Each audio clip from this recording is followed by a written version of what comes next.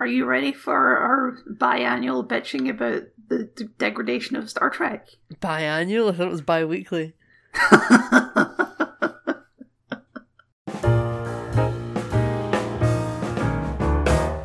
Yes, Kyle, I am ready. But I think we may have some surprises for each other. I think so too. So we're talking about Star Trek Lower Decks. What's that? It's a Star Trek animated show. It came out. Sorry, you've technically not watched it legally. Yeah, I've never seen. If anyone asks if anyone asks, Nathan hasn't actually watched the show yet. I've never seen. What is the show? Yeah, it's a new Star Trek animated show. It came out on CBS All Access. Right, tell me more. It's by the Rick and Morty guys. Ah, right, okay. Yeah, I heard something about that, and Captain Janeway's coming into it, yeah. Yeah, that's a different show. Cut to the theme tune. Now we've already cut to the theme tune. Ah, you can edit it down.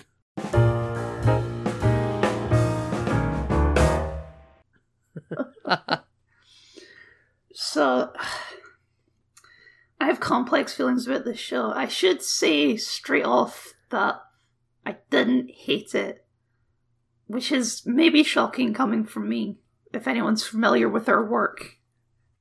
Right, so I assume we're just kind of getting our off-the-top opinions just out the way off the top. I guess so.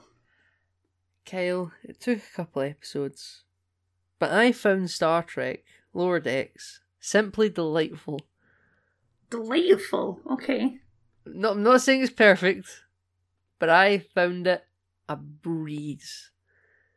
It was like I've been trapped in a room deprived of fresh oxygen, and apart from the occasional Anson Mount Pike moment, this is wonderful. They've opened a window for 10 minutes. Interesting. Okay, well, I'm definitely not as positive on it as you. I have my issues with it, but it's not Star Trek Picard, which is the lowest Star Trek can go, as far as I'm aware. But it didn't work for me in the way it was supposed to work.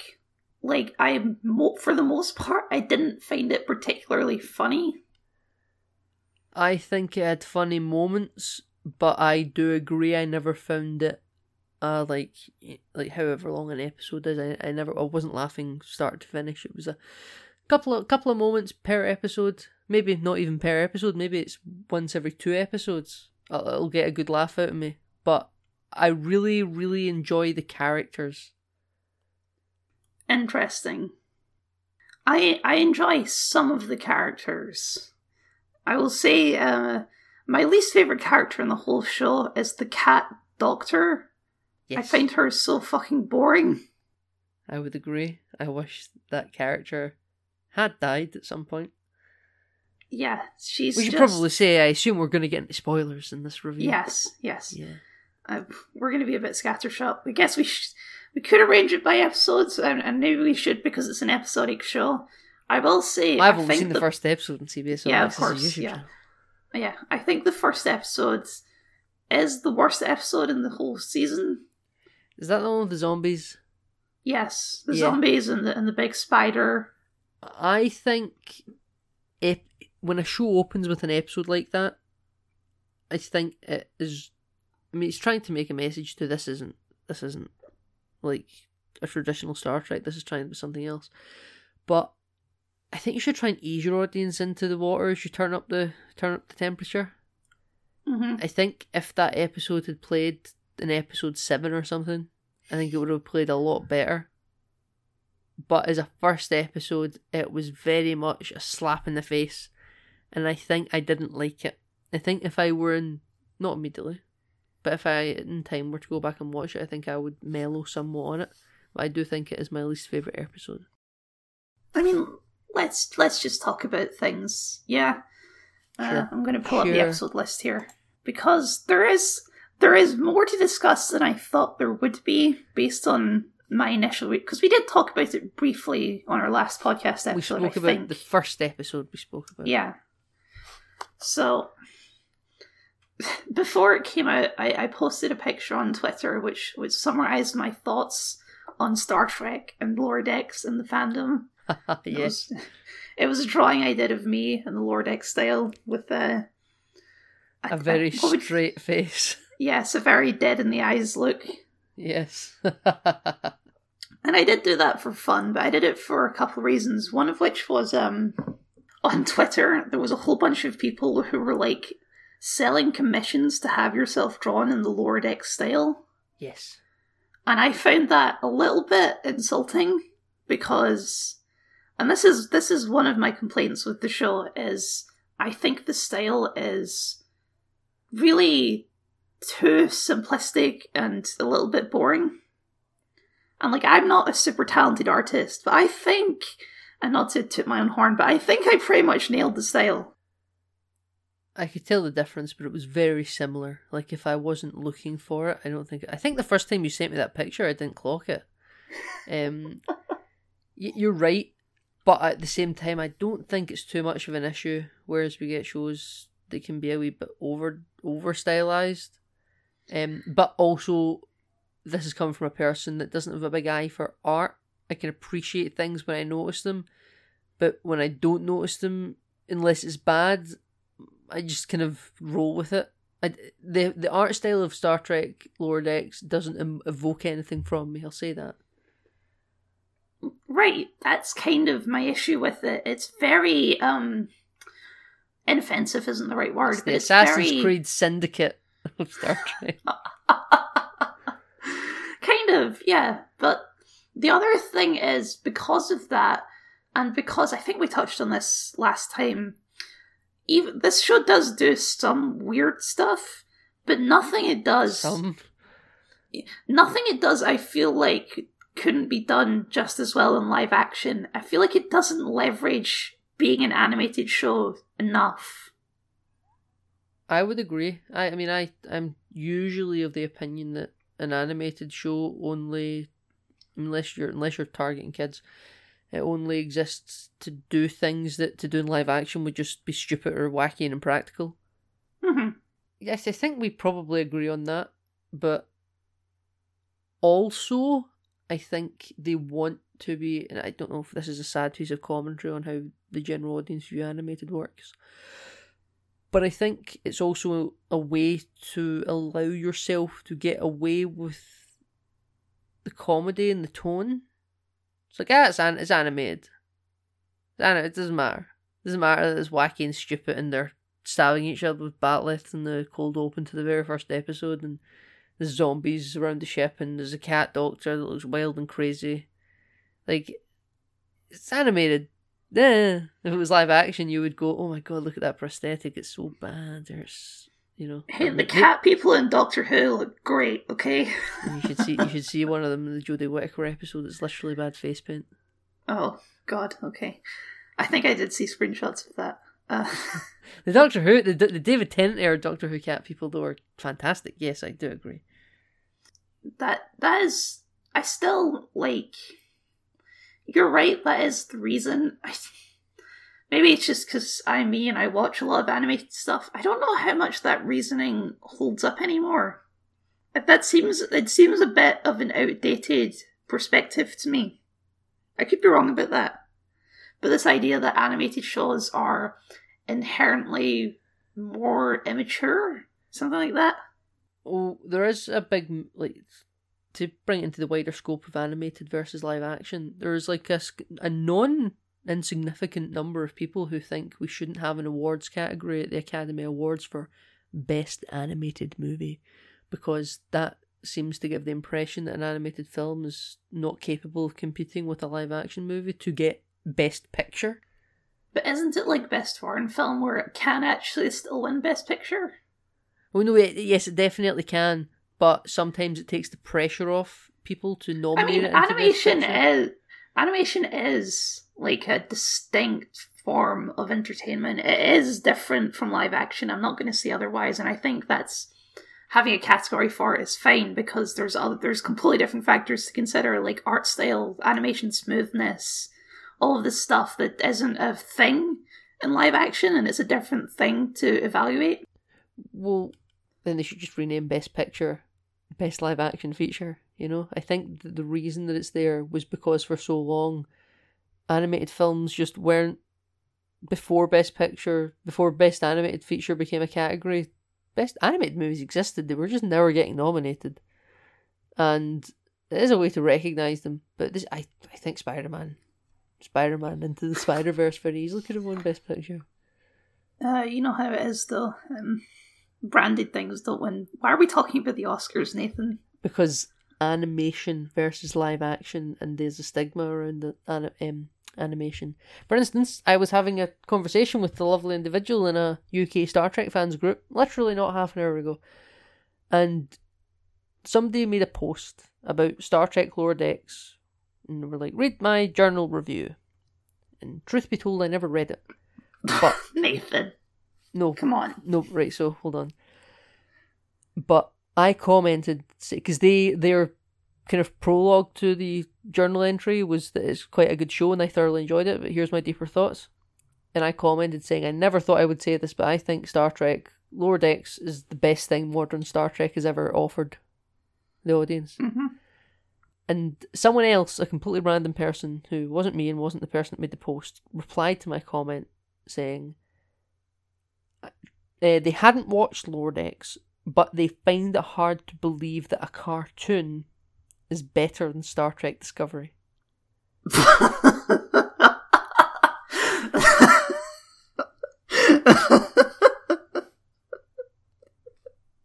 I'm laughing because that's ridiculous. No, it's completely ridiculous, and I agree. And the person who made the original post, I said we had this discussion half an hour ago. I was reading through it again half an hour ago. Yeah. The conversation took place a couple of hours ago.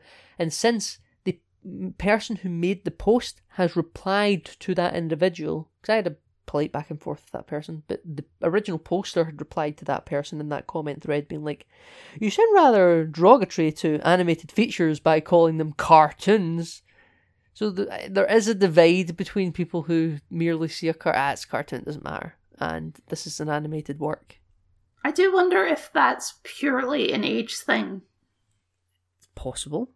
The person's profile picture was a profile picture of their dogs. Well, so probably really old. Probably leans to being an older person. I mean, our go-to example is always the Red Letter Media guys, so there's no chance in hell they're watching Lower Decks. It's just not happening. I seriously doubt we're going to see a review on Lower Decks. I don't think we'll see a review. I, however, think Mike will watch it. Maybe. But there is... And I thought that would be gone because, you know, The Simpsons isn't exactly young anymore, right? The Simpsons is like 30 years old. Yeah, and Mike just copped to recently doing a rewatch of it. Apparently. But there is definitely still that idea that animated means for kids. And that is specifically a very Western standard as well. Stairs in South Park. South Park. Even South Park, I think is actually a little bit immature. That just wants to be more mature. Sure. It's immature maturity. But it's definitely not for kids. It's not for kids, no, but there's still the stigma that it's lower than real movies and TV. Yes. And I think that is something that we should try and move away from, because animation is awesome and you can do so much with it. And I've definitely done this before. Animation is absolutely wonderful and brilliant and should be lorded over. Like again, you mentioned that you think Star Trek Lower Decks is a little bit generic and doesn't use the medium to its potential. Mm-hmm. I don't think you're wrong. And I brought up Spider-Verse briefly, not by accident. That is my favourite Spider-Man movie ever. And I think it might be my favourite animated film ever. And I know it's recent and things need to hold up to the test of time and fade kind of as the years by to see if people still remember it. But that is an animated work, forgetting what the subject matter was, is visually amazing. Mm-hmm. And the story being great is almost after the fact. Well, that's the ultimate power of animation. The limits are gone. You can do anything. Yes, you're right. Whereas in Star Trek Lower Decks, they animate it like they're using ship models from 1989 for Star Trek The Next Generation. I mean, they're trying, and they don't think always it's an succeed at accident. this. It's not an accident. They're trying to make it feel like Star Trek, right? Which I appreciate. I do appreciate that too, but the issue with that is, if you wanted to make it to feel like Star Trek, you could just make it live action and you wouldn't lose much. I think... Like, all the actors they've got for the main cast are real actors. They're not just voice actors, right? Oh, yeah, not to say that voice actors are, like, inherently worse or anything, but Bulmer Jack Quaid, is that his name? Yes, Jack Quaid. Bulmer, he is one of the leads in the Amazon hit The Boys, opposite Karl Urban, who plays McCoy in the JJ movies. Like, these are actors. And also Simon Pegg is in there, and he's also plays Scotty. Oh, we're getting them all out. I never, God, Kyle, I never made that connection. Simon Pegg isn't in The Boys much. But yes, you're definitely correct. And Jack Quaid is the son of Meg Ryan and Dennis Quaid, Hollywood high people. I don't think they've got much of a career anymore, but they were known faces of the past.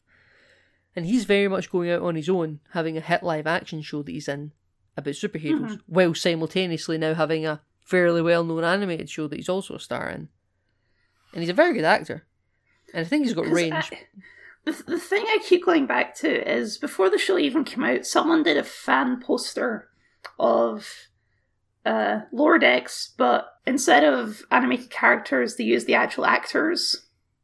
Right. And I keep thinking back to that fan poster and thinking, yeah, that could just be the show. I have the suspicion that if they were to propose making a live action show, the Suits will say, we've got to spend $130 million per page, and we've got to have lens flares and these massive sweeping cinematic shots of the ship, and there's got to be action, we've got to have massive space battles, this has got to be cool, and Star Trek Into Darkness, vengeance stuff. I do think that it's probably a suit person problem, because, I mean, you know the joke about how Star Trek Discovery is the producer show? And they want to spend their money and, sorry for the language, they want to whip their dick out on the table and show everyone, look how high budget this show is. And for your casual audience member, that's enough. They've just got to look exciting and be a roller coaster. And arguably, that's what some people think of the Marvel movies, except I believe there's more to them than that. But that is there. Mm-hmm. But I think you could cut out all the good stuff of the Marvel movies and leave the spectacle, and a non-insignificant portion of your audience would just stick around and be like, yeah, this is fun, just because spectacle. And I think maybe they were able to get away with making Lower Decks imitate Star Trek really well in live action, I mean, because it was animated, and who cares? Which is a depressing view, I'm aware, but I don't think it's not true either. That is understandable. You know, just thinking, this is kind of like what people say about the Orville, right? Go ahead. Where there's good Star Trek in there, but it's surrounded by annoying attempts at comedy. Because, maybe not for some of it, but definitely towards the last few episodes when I started getting more into it, there was some actual Star Trek stuff in there. Not just visuals. I mean, like, episodes that actually have a point that was to about them. Something. They were about something. Like that last episode, jumping way to the end, it's about how you have to keep fighting to maintain peace and stuff like this, right? Yes, you can't just... the Federation might be a little bit flawed in making first contact and then not checking up until the next generation. Yeah, and that's actually about something, Nathan. Yes. Can you imagine? I know. A message in a Star Trek episode. What is this witchcraft? This is the Philosopher's Stone. This is the Mirror of Erised. This is showing me everything I want. And that episode also has what I think is the perfect example of a good Star Trek joke followed immediately by a bad one. So the good one is they're visiting a planet from TOS. With I Landru. think it is from TOS, right? It is, yeah. It's Landru, and they've all got like the some people with regular society, and there's other men with like cloaks and hoods that walk around, and then there's like a witching hour where they get to be murderous psychopaths. Yeah, that's definitely a TOS ep. So when Ransom and the captain are talking about it, they show like a picture of Spock and Kirk, and it's in the animated series animation style. Right. And I like that. Was I it? thought I that was never a nice noticed. little nod. Yeah, if you look, it's in the animated series style. I never noticed. That's good. And I thought that was a nice little subtle nod. And then right after that is one of the worst ones where Ransom's like, oh yeah, I refer to that as the TOS era. And it's, What did they say? that was just cringe-inducing. Those old scientists. Yeah. And I thought, like, just having that little indication of the animated series, I thought that was funny. But then having Ransom say TOS, I thought was terrible. And that is the perfect summarization of the problem with the comedy. It always goes too far. It doesn't let itself be subtle. And I know critiquing comedy is difficult because it's one of the hardest. It's an uphill battle. The most. It's just so subjective. Comedy, everyone laughs at different things. But I do think this show is bad at comedy. I think so. So, I actually laughed at that line. I never noticed that the picture of Kirk and Spock was drawn in the art style of the animated series. That's very good. It's very clever of them. But I did find that when he said TOS a bit cringy, I was like, oh no. But then he said those old scientists or something like that. That was like it was an acronym for it. Mm-hmm. And I thought that was a swing and a save. I was like, that could have been awful. Now apparently you thought that still was awful. But yeah. I was like, oh, they just saved themselves there. If he just said TOS and left it, I would be like, oh no. But I'd like I should note for the benefit of the audience, I'm a sucker for dad humour and the likes. Draws me in. It takes me in, it slaps me across the face, and I find That's it why you're funny. a fan of Scott Rods on YouTube. Yes, I am, massively. But, so I don't, again, also I think sometimes bad jokes, if there's nothing else, can be awful. But if the episode's good enough, I'm inclined to let stuff slide here or there. There's a lot of stuff in Discovery I would let slide if the show was any damn good. But it's just not, so I can't let anything slide. But in Lower Decks, I find it competent enough above a level where a couple of things here or there that maybe I would criticise in a lesser show, I'm just gonna let it go. Like, again, if TOS, I would have fell on my seat, but I think he saved it. I mean, I think this show is definitely more comparable to Discovery than Picard. I think the main reason is, I don't know if you've noticed this as well, but does it feel like Mariner is a second attempt at Michael Burnham? No. No, because I couldn't really stop thinking about it. Like, I mean, more meta. They're both black women, right? Yes. They both take a very leading role in the show. Like, I think arguably Mariner's the main character of the show. I think you can make that argument. I would think she is. Like, it's an ensemble, but she's the lead. TNG is an ensemble. Patrick Stewart's the lead. She's dealing with some parental issues, and I think they did it a lot better. I think Mariner is both my most and least favourite character in the show. I think when she's being an ass, she's my least favourite, but sometimes when she pulls through with heartwarming moments, I actually buy it. Well, the thing is, just her general way of speaking, where she just talks constantly and never takes a breath, and it's a very in-your-face kind of, are you laughing yet? Are you laughing yet? She's saying all this stuff, are you laughing yet? I just find it so irritating. Yeah, that's the But ass also, part.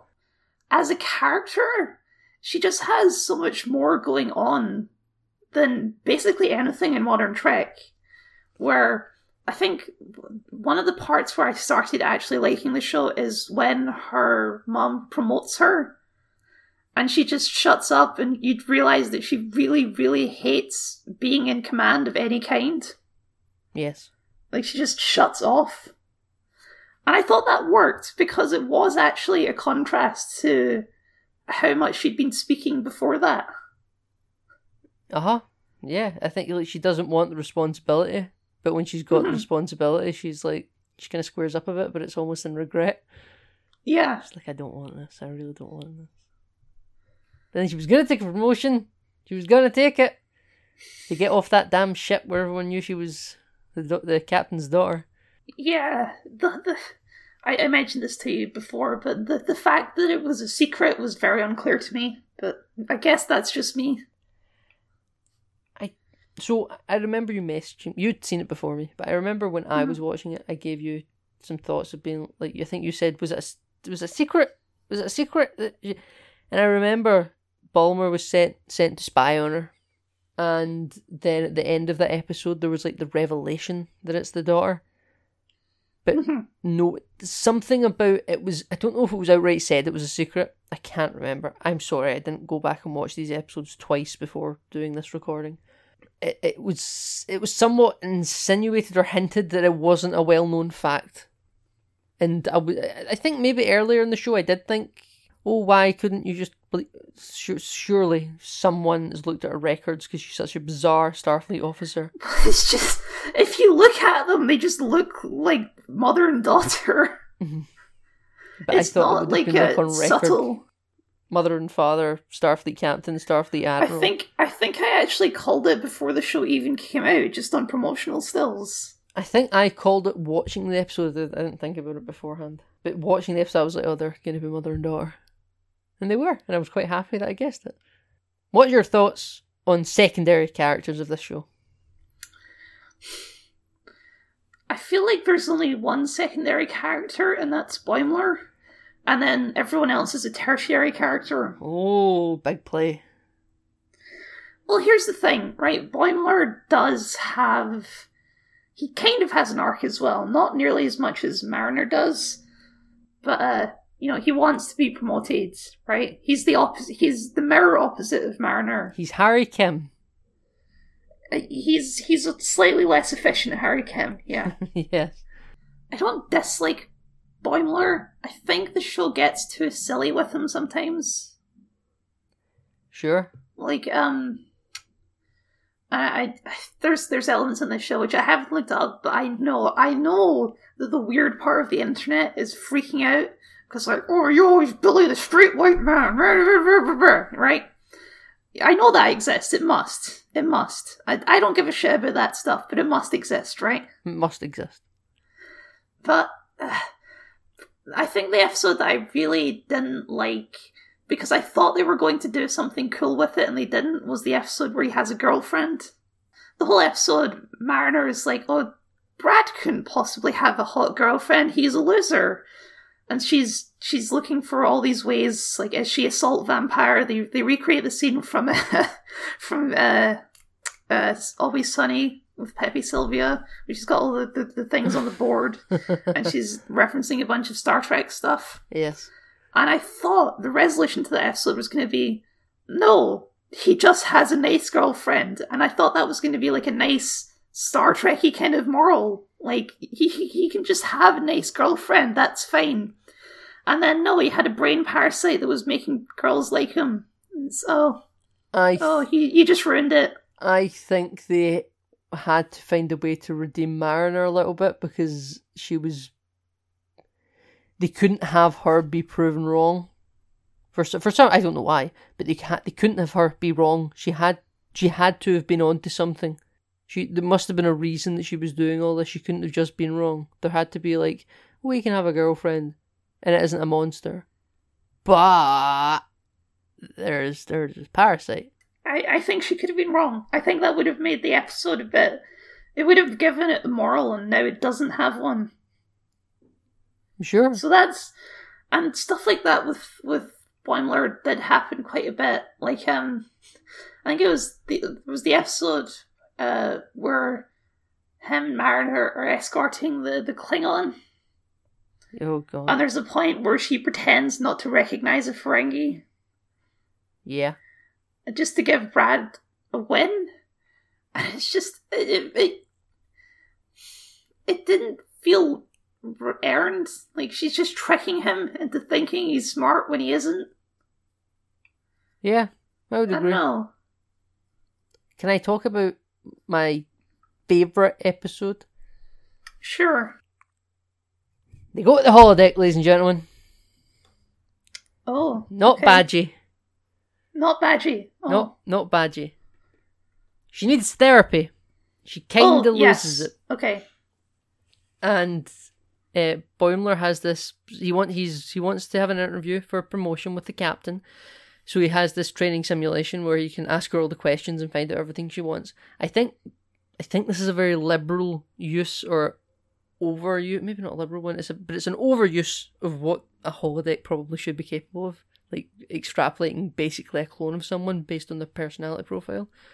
I don't think that's too out of reach. In TNG, Geordi creates the warp engineer lady, and the personality profiles imply she's going to be really nice. And you could go further than that. Do you remember the episode where Moriarty recreated the Enterprise in the holodeck? Yes. But, I suppose so. But the point I was going to make is, the computer was wrong. It was just, she wasn't that nice. But anyway. Yeah. So, they do that, and we find out that she violates Prime Directive, Mariner, she does. Yeah. The big fight. Which is, I don't think it is another reference to TOS, but it's a similar concept to the next episode as well. Mm-hmm. Yes, with the Landru people. So she goes and hijacks Boimler's interview holodeck program and rewrites it into this movie. It opens with Star Trek music and Star Trek logos, and they keep getting hit in the head, and I laughed. I thought that was jolly. Also, it switches to cinematic aspect ratio. Yes, I love the aspect ratio, Kyle. And they get these cinematic shots of the ship, and Boimler keeps trying to ask them questions. And I love that because they didn't do like the stupid obvious thing that I was expecting, where one of them goes, "Whoa, we're looking at the ship for a long time." They just let it sit, and it's so much funnier because if you've watched, you watched the motion picture. You know exactly what they're referencing. You know the joke. So much Starship porn, and I honestly think this show is this not just this episode. I think Star Trek Lower Decks is crafted with a lot of love and understanding of the source material. Again, it's not perfect, but I still think they're coming from the right place in their heart. Whereas the live action stuff, I think, is just a corporate mess to bring in new fans. I appreciate. This is becoming very obvious. I appreciate it when the humor is more subtle. Yeah. Like that one, I get it's not subtle, but it's not in your face obvious. They're not using words. They're just they're doing the thing again. They know they're doing the thing again, so it's funny. Yes, and I think he says something, and everyone looks at Boimler like, "What did you just say?" And then he's like, "It's a damn fine ship." He says he's a handsome lady. It's a handsome lady, and which in itself is a reference to TOS. Oh no, this is all great. I hate to sound like something that just likes references, right? But this episode warmed my heart because this episode was built on references. It's the whole gimmick of the episode. It was, but I think there's more character stuff at work in this episode, and I'll get into it. And he writes down the note, and then he says something right, and he says, "A handsome lady," and the captain's like, "You're damn straight," or whatever. And he's like, "Yes, okay, call the ship a handsome lady." He writes that down. That way. This is all what, Kyle, I can't express to you how much fun I was having. This was great. I was here for this episode. This was my favourite episode as well, by the way. Okay, and when the credits start to roll, they all go and get in their uniforms. But Boimler kind of doesn't. He wants to kick around with the senior crew. And they're in Admiral's office, and he says something, and the Admiral's like, "What is this ensign doing here?" And they're like, "I don't know." And Mariner and Tendi and what's the other one's name? Rutherford. They all disappear. They're kind of just not around, and you're like, "Yeah, okay." It's just them, just him in the holodeck, and they do the aspect ratio. You get a couple of lens flares, which I thought was a cheeky jab at JJ. Yeah, it was fun. Yeah, and they're on the ship and they're doing their space stuff, and it's a good old time. And then they're under attack by Mariner Khan. She's called like Vindicta. Vindicta, yeah. Mariner Khan. I thought at first she was just going to make fun of Boimler's program, really, and the therapy plotline was going to get dropped, and this was just like she ran out of therapy with the Green Bird counselor. The Green Bird who always makes food references. Mm-hmm. I thought she was going to run out of there, and then the captain would think that she's in therapy when really she's dicking around in Boimler's holodeck. But apparently this also was therapy. She gets to shout at the holodeck captain, and she gets to say what she really thinks and doesn't have to hold anything back. And that's fantastic. And she introduces the crew, and there's the Orion slave pirate girl. And that was funny. And I can't remember what Rutherford was. He was a cyborg man. He was half man meat, half robot meat. I think he said. Yeah, but that was like she was the number one sub boss. You know, He was the sub boss, and then they had a Boimler character that was just a weird clone. Hi, I was supposed to be played by Boimler. I was having a jolly old time. A jolly old time, Kyle. Mm-hmm. And then the ship, they get into action stuff, and does the ship crash?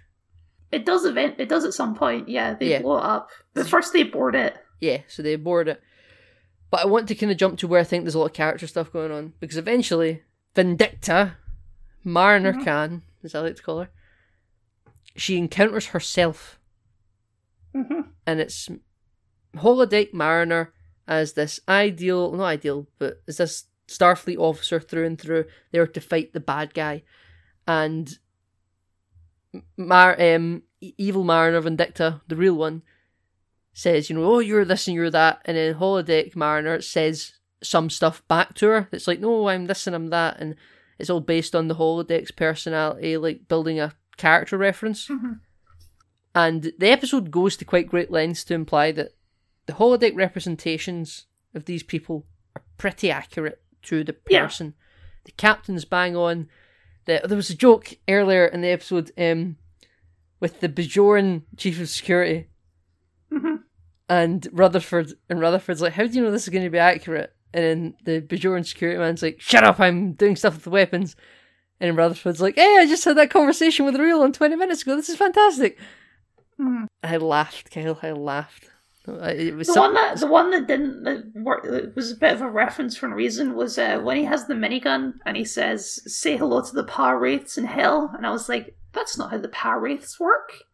Yeah. But that's a different conversation. It's a whole different conversation. And then evil Vindicta, when she's fighting holodeck Mariner, finds out some truths about herself that she didn't know that she had about her loyalty to the captain and whatnot, and it's the mother. Mm-hmm. And she learned something about herself that I think she needed to be told by herself but wasn't ready to admit. And there's some character growth there, and I thought it was lovely. I thought it was very nice. And she was able to admit certain things to herself through a holodeck version of herself, and she needed to be told it because she wasn't ready to admit it. It's all mirrors and symbolisms. It's another episode with the fucking point, Nathan. There's a reason for this episode to exist. It was lovely. And it turned, even though it was Boimler's idea, it was his program that got hijacked, it really turned out to be about Mariner, because we get to the end of the interview, we get to the end of the episode, and Boimler has that fateful interview. And he wants to bake the captain cookies. He's like, what's your favourite kind of cookie? And he's like, she's allergic He's talking to the ransom holodeck character while he's dying. Yeah. He dies. What was her favourite flavour? It's like chocolate or something. Someone else's chocolate, and he's like, are you kidding? She's allergic to chocolate. And I thought that was swell. And then he goes to the interview at the end, and he completely freaks out and runs out of the real interview with the captain because he's completely crashed and burned. And the stinger of the episode is, Ensign Boimler didn't prepare for his interview. Very disappointing. Yeah. That's the whole episode was him trying to prepare, and it was like, Well, the reason he failed the interview is because he went back into the holodeck to hollow Mariner's funeral, where the captain's just like, yes, she was secretly my daughter, and if anyone ever found out, it would ruin me. So the episode does have development for the tertiary characters as well, which I like. Which is so Rutherford basically immediately gives up on being evil and just decides he wants to be friends with the chief engineer. He wants to, he was like, I'm going to do this, I'm going to tell the chief engineer exactly what I think about him. You're like, oh, this is going to be his thing for Mariner to get what she thinks out to the mum. This is his opportunity to do the same for his boss in engineering. But no. He's like, you're really neat, dude! Yeah. And I loved at the end when they're in the bar, and it's like very obvious that the chief engineer really just wants someone to talk to. Like, he sat there alone, just drinking by himself. He's playing chess. And he would probably really appreciate it. Yeah. And Rutherford's like, nah, he's just a stone cold badass. Look at him, I can't talk to him. I did think that was funny. But the other one was Tendi, who I think is probably my least favourite of the main cast, which is weird, because I think most people like her. I like Tendi. She's fine. I think she's a wholesome joy fest, but she's not too much. I think she just has the least going on as a character. Her character is she's really nice. And there's the one episode where she gets super obsessed with having that one guy like her, which was a bit more. And this one I liked because Mariner is kind of accidentally super racist to her. Which was fun, where she's like, I'm not a slaver. Could you please stop saying that? We haven't been slavers for at least 5 years or something. That did make me laugh. Yes, some Orions haven't been slavers for near 5 years. It's like, yeah. It's like, that did make me laugh. Since the ending of Nemesis, the universe changed drastically. The Orions have evolved so quick. That was another thing where it's just, because that was a question I had, right, of as soon as I saw attendees, aren't the Orions like horrible slavers? But she's like, no, some of them are, but not me. That's fine. That's it. That's all you need. Now, I want to talk about the season final. Last episode. Okay. There's a new captain on another ship that's just like the Cerritos. Mm-hmm. Can't remember its name, but it's the same class of ships. It's an identical ship. They all have their shoes off. They all have their shoes off because it's a brand new ship, Kyle. You're not going to mess the carpet, and you're not going to take the screen protectors off the touchpads. Kyle, well, you want to get fingerprints on this new computer screen? Think again. Take those shoes off. I don't want to mess up the carpet because TNG ships have carpet floors, and it's funny. It's funny because it's going to get messy and dirty, right? And then a big ship shows up. And it's apparently a Packard ship. And it wasn't obvious to me that it was Packard at first, and said it was like, you make ship go. And I think it's quite a good action scene, actually. It's actually, it's actually quite an effective, almost like horror scene. Yeah, it's the ship getting like its absolute comeuppance handed to it. It's almost like the start of Star Trek 09. It's another concept that I actually really enjoyed is, let's take a kind of silly villain from TNG. Like, the original episode, they kidnap Geordi and make him improve the weapon systems or something, right? You make the ship go. Yeah, so it's taking those kind of silly enemies and making them like a genuine threat on the level of the Klingons or the Borg. I thought it was hilarious that they thought every ship was the Enterprise. Yes. It's another Enterprise. Yeah, okay. But yeah, so they've got these big claws that come and just rip pieces off of the ship, and it's really fun.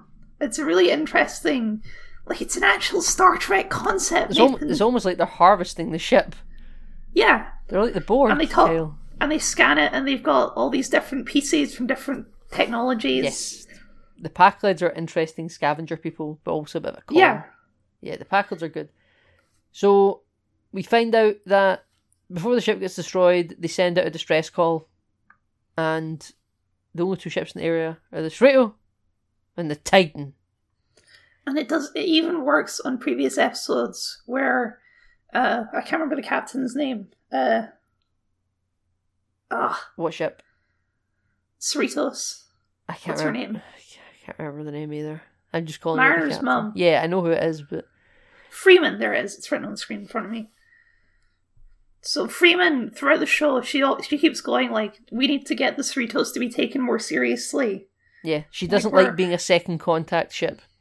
Yeah, they're this tiny, they're a smaller ship. They're not the Enterprise. They're not even the Titan. They're one of the ships that would get blown up at Wolf 359. According to one of the main people that came up with the show, because I sent you a video of him being interviewed on a YouTube channel called Trek Yards recently. And again, I think he totally gets Star Trek Universe and the functionality and ship design, because in the interview they quite heavily talk about ship designs and whatnot, and where are turbo lifts? Is there a big monsters ink chasm inside the ship, or is it the old tubes?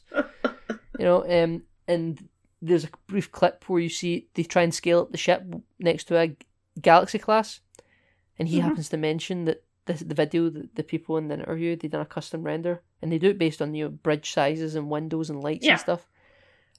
But they say that there is an exact figure of the size of the ship, and it does exist, but the ship's a bit big.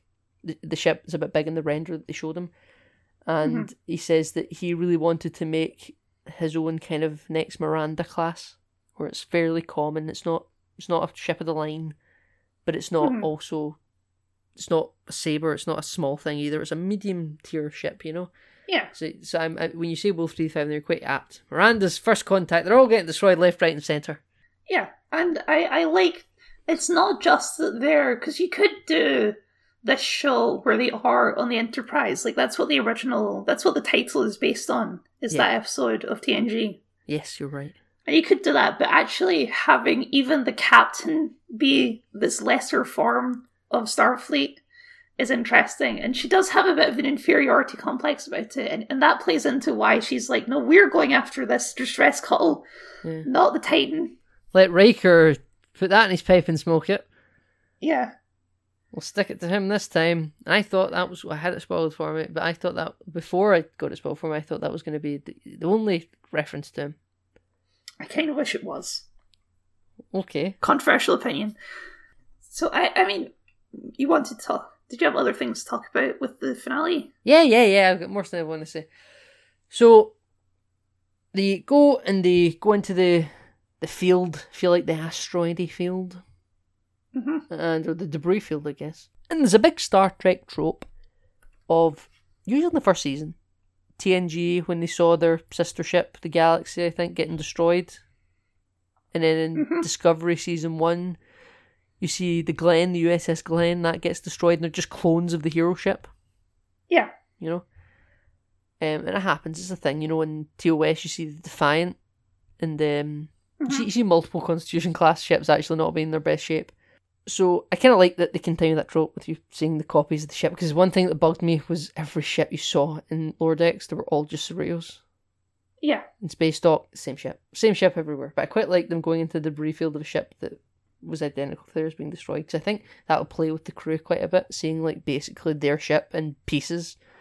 And then the Packlids show up, and I think this captain is quite competent, reasonably so. Like, she could be of a better ship if I think she applied herself. Not applied herself, she does apply herself. I don't know why she's the head of the Cerrito.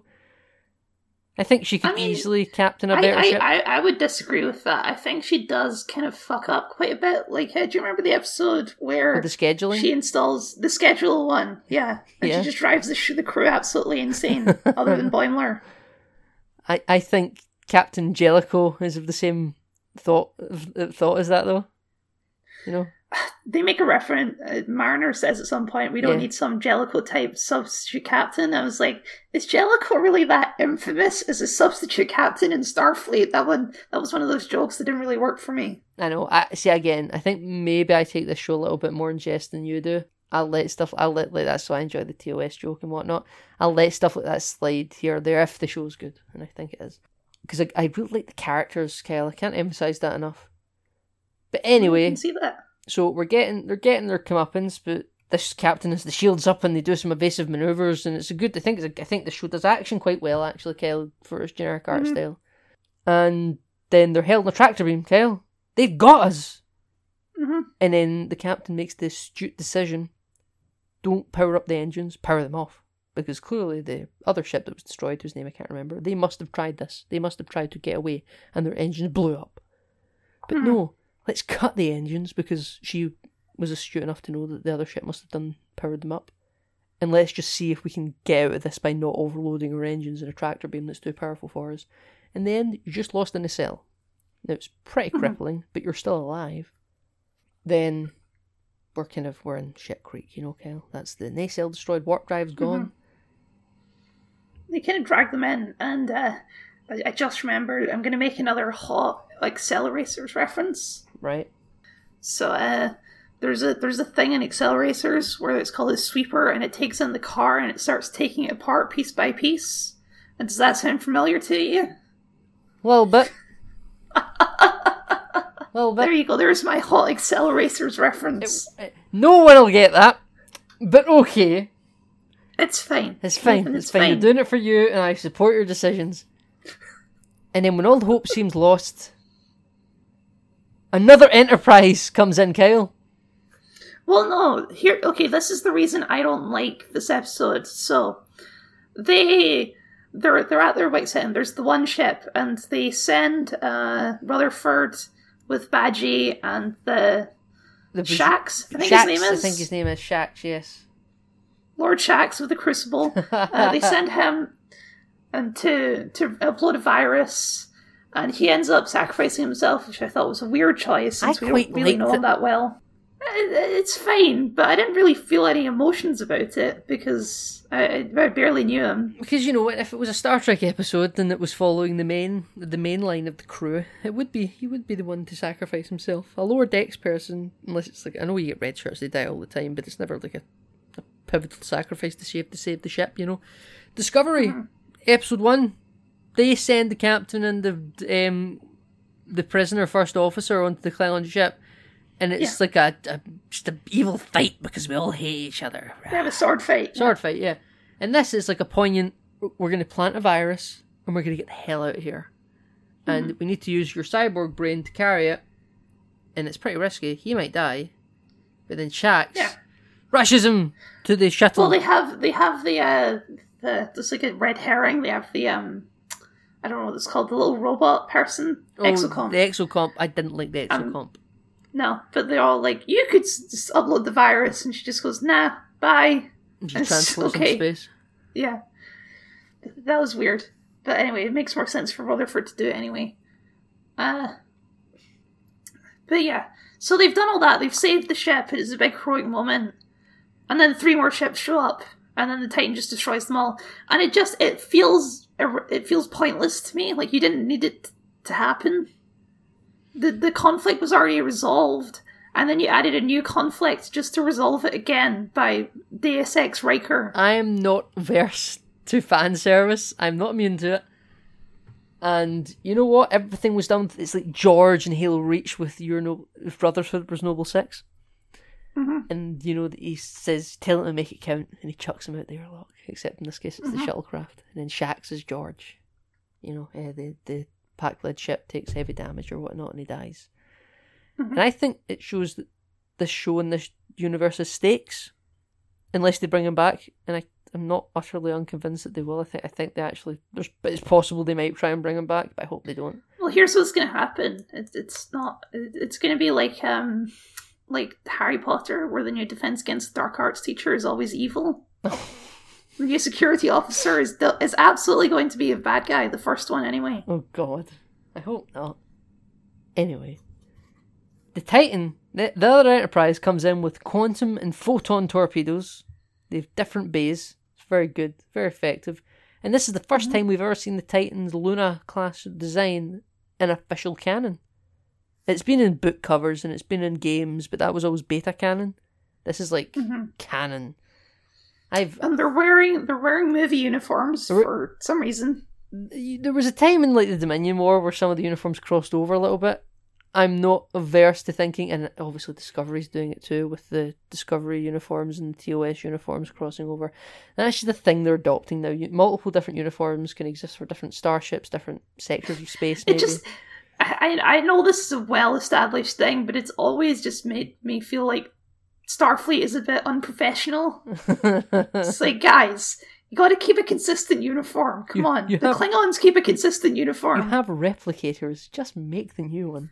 Exactly. It's not difficult. Just Starfleet Command issues. All right, everyone, new uniforms, and you just do it. You can get them replicated to size. It's fine. Yes, if you're in the outer regions of space, you don't have admirals checking in to make sure you've done it all the time. Riker just likes the old uniforms. He just likes the old uniforms. And he knows Mariner. And this is the thing that I don't really like about modern Trek, starting from 09. Mm-hmm. They imply the route from ensign to captain is really quick. Really quick. And there shouldn't be an age equivalence with Mariner and Riker. I don't. Well, even in an earlier episode, one of her crewmen, one of her flashback when they're at Academy DS9 members. Oh yeah, she's the captain. No, this different episode. This different episode. Yeah, you're right. I do think and it's like she was a lieutenant and then she was demoted and then it's like she goes up and down the ranks like a yo-yo because she doesn't. Well, it's very unclear. I find it unclear how old anyone is supposed to be in the show. Because I think Mariner is supposed to be like late 20s, maybe early 30s. Yeah, and I see Tandy is like fresh out the academy, early 20s, and Rutherford maybe mid 20s, and maybe Boimler is near Mariner's age, Mm-hmm.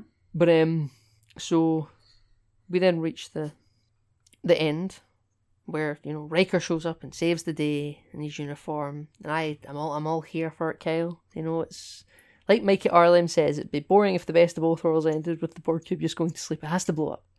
It'd be wrong if they just planted the virus. They need more ships. They need the Titan.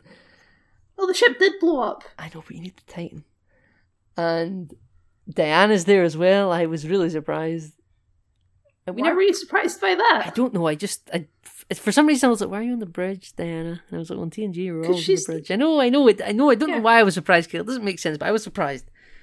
I assume is she not the first officer of the Titan? Maybe. I assumed so. Maybe. I never thought about it, to be honest with you. And they haven't had kids yet, and their life hasn't gone horribly wrong. So this is like their son hasn't died of a horrible virus. Yeah, this is great. They're riding high, Kate. I hate Picard so much. And it's like, haha. And Jonathan Frakes also sounds energetic and enthused. Yeah. And it was just fun to see everyone having a good time in the universe. Like, also, these stories are so much smaller in scope. It's not the Burn. It's not the Reapers. The Reapers. It's not Mirror Universe, Empire, and Klingon Wars to destroy the Federation. It's small little episodes with week-by-week plot points, and there's consequences, but it's not the end of the Federation. It's just it's good little things, little resolve, conflict and resolution episodes that go week on week, and that's nice. And I hope Strange New World is going to be like this. You can have character points that cross over episodes and the characters can grow, but the events of the episodes can be completely self-contained. Two-part. Well, I think this show does that well, actually. Like, they bring Badgie back for the finale. Yeah. The fact that Boimler finds out that Mariner's the captain's daughter, that carries over into the next episode. They do stuff like that, and I think we do it well. But it's not a full arc of epic proportions. And I saw someone, I can't remember, I think it was like a blog talking about the last episode. It was like, after 9 episodes of irrelevant filler, and I'm like, what the fuck are you talking about? That's the whole show. You can't call it irrelevant filler when it's an episodic show. Every episode is its own story. Is the show, yeah. I find it incredibly annoying where people... But I bet that same person's a massive fan of Discovery. And probably, yeah. And I don't mean... But are we really at the point now where people don't recognise episodic television? I think so. And it annoys the hell out of me. It's Always Sunny, that exists. Yeah. Friends, people watch that all the time. They finish all 10 seasons and they start again in every episode of the week, These people claim to love TNG and DS9. I know DS9 is a wee bit of a separate case, but Voyager and TOS, they love all these weekly... DS9 is still, for the most part, episodic. I know, and I do agree with you, but Star Trek, I just don't want to antagonise the Star Trek fans. But it was actually the first show to serialise storytelling, Kyle. It's like, yes, I did! And, it's, these people, they're so enthralled with The Walking Dead and Game of Thrones and Star Trek Discovery and Star Trek Picard and these big 10-episode long films with the first 3 episodes is just one arc. You're just getting started 3 weeks in, And I think that's a very... I think that also goes into why people like Discovery and stuff. They want spectacle in film. That's just what they want. I think that's the desire of the audience in the marketplace, and I find it slightly depressing. That's fine. I don't mind. I love Breaking Bad. I love Game of Thrones. I love The Walking Dead. But I mean, the problem with Discovery is also it's not just that that's what people want. It's that Discovery doesn't do it good enough to justify it. That's what I mean. It doesn't do it well. But people are so tuned into that form of storytelling there, where even if it is bad, I don't think they're gonna care. It's still the kind of TV format they enjoy. And yeah, there isn't. I don't think there's any relevant filler in Lower Decks. No. You can have a filler. You can have a filler scene in an episode. I mean, yeah, it's almost like it's a silly thing to even say because it's episodic. There is no filler. And you know what this season done? It made me interested in season 2. The last episode did. Yeah. The crew is now slightly separate. Rutherford has no memory and amnesia, and Tendy's going to be there and be his friend, and she's so wholesome, and yay, we get to be best friends all over again. I do wonder if they're trying to do romantic stuff there. I'm not entirely sure. I know. It feels like the engine's struggling to start. I get what you mean. It's like if they're trying to do something here, you're really drawing it out. Yeah. And now Boimler took the promotion that he always wanted, and he's on the Titan. It's a weird place to end it. I don't know how they're going to continue on from that. Because apparently Riker is going to be in season 2, but I don't know if he's only going to be in the first episode, and then he gets horribly demoted back to the Cerrito. Okay. Or if, that kind of has to happen for the show to exist, they might do a couple of episodes as pen pals. Maybe. And Riker will be around. Like he'll be like a Gul Dukat of the show. He won't be in the main title sequence, but he might show up from time to time as a special guest star. I expect to see different special guest stars for sure. I don't think that's... I mean, it's fine to have a special guest episode, although I will say the episode with Q in it, Q was pretty bad in that episode. I don't know why he was in that episode. No. It wasn't a Q episode. Q shows up for people who interest them and interesting events. The only Federation starship in the Delta Quadrant from a celestial being that's hurled them 75,000 light years away from home. Q would show up for that. Yeah. The flagship he likes Picard. Yeah, he likes Picard. He finds Picard interesting. The flagship of the Federation that thinks they're the best of the best.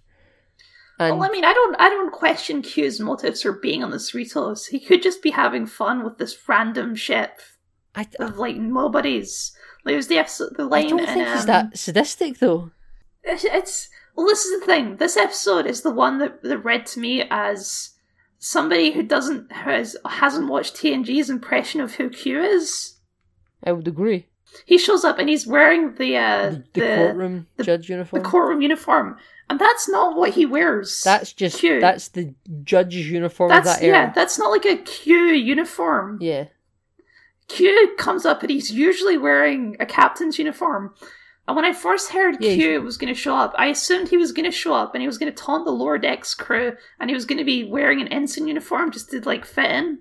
That's what I assumed was going to happen.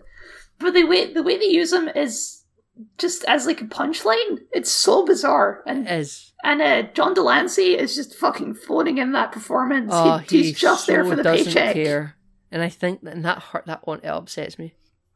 I get it. And it wasn't even... I think if he was used in a better way, he might have done more with it. John Delancey isn't a phone actor. He's very good in Breaking Bad. He's very good in all things he's in. And I think he genuinely enjoys Star Trek. I believe that. He'd done enough of it. And he'd done good performances in it. But this was a bad use of the Q character, and I totally think he was phoning it in because he knew that.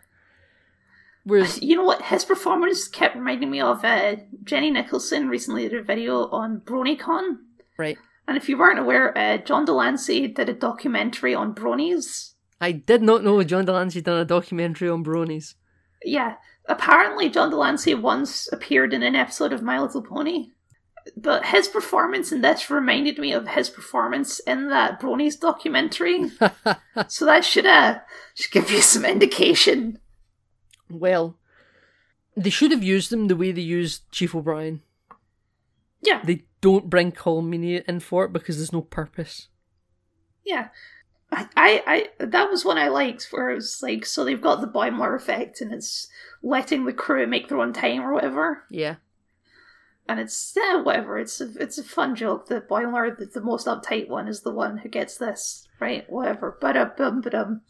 And they jump way into the future. And for one, I like that far in the future, Starfleet is still a thing. Looking at you, Discovery. See how far in the future it was. No, they just said far, far in the future. But it'll be whatever. Like in the 27th century. Yeah. And they cut to the most important person of all of Starfleet, and it's Chief O'Brien, and that's fun. I like that. That's fun. Yeah, that's fun. He deserves it. The poor guy. He's been through enough. The Q one I didn't like, but I loved. I really got a kick out of the Riker one because it does interest me. I want to know where season 2 goes. Now he's a lieutenant on the Titan, and Mariner's sending him tons of messages on his iPad being like, hey, I can't believe you took that promotion, blah, blah, blah, blah. And also he's getting new friends on the Titan as well. But I think they might be replaceable. I don't really think we're going to see much of them. And I love Kyle. I loved the Stinger. What was the Stinger? Oh, no, so they're talking about going to a place and then there's like the Ryza statues. I can't remember what they're called. Mm-hmm. And it's like, oh, do you want to bring our mini Ryza statue? And then he leans over to Troy and looks her right in the face like, no, we'll use the one we always use. And it's like a cheeky sex joke because, Riker's a mad ladies man. And Boimler's at the helm and all that and it's ha ha ha ha. And then he's like, and then Riker's like, give me warp in a factor of 5, 6, 7, 8. And then it just starts like it's jazz music and then Deanna's like, oh, the jazz. And they jump to warp speed and that's it. Yeah, okay, I remember. It's good. It's nice. Star Trek Lower Decks is nice, and it doesn't take itself too seriously. And there's an argument to be made that it probably should take itself seriouser. I do like the parts of the show that really stand out to me are the parts where it takes itself more seriously, like the therapy episodes. And I agree with you. I do hope they going into season 2 they do that a bit more. But I agree, but I think there's a balance that can be struck, and maybe this first season isn't perfect, because I don't think it is. Sure. And there's plenty of opportunity for this show to grow and get better. Obviously, I don't want the first season to be their best, and it's just all downhill. Yeah. Get better, by all means. I'm totally it feels like the opposite argument of because this is an argument people always say about the first few seasons of Discovery and Picard. If you don't like them, it's like, oh, well, the first season of TNG isn't that great either. But the first season of TNG had potential, right? And this show does actually, this show does have good episodes in it, and it does have a good premise. With Discovery and Picard, the entire show's premise is what's the problem? It's one story. So if that one story is flawed, then your entire season's flawed. Exactly, and that's a different conversation to be had. I'm trying to justify how I can say the season shows potential and not say that about Picard. Okay. I'm not excited for Picard season 2. I am interested in Lower Deck season 2. I get what you mean now.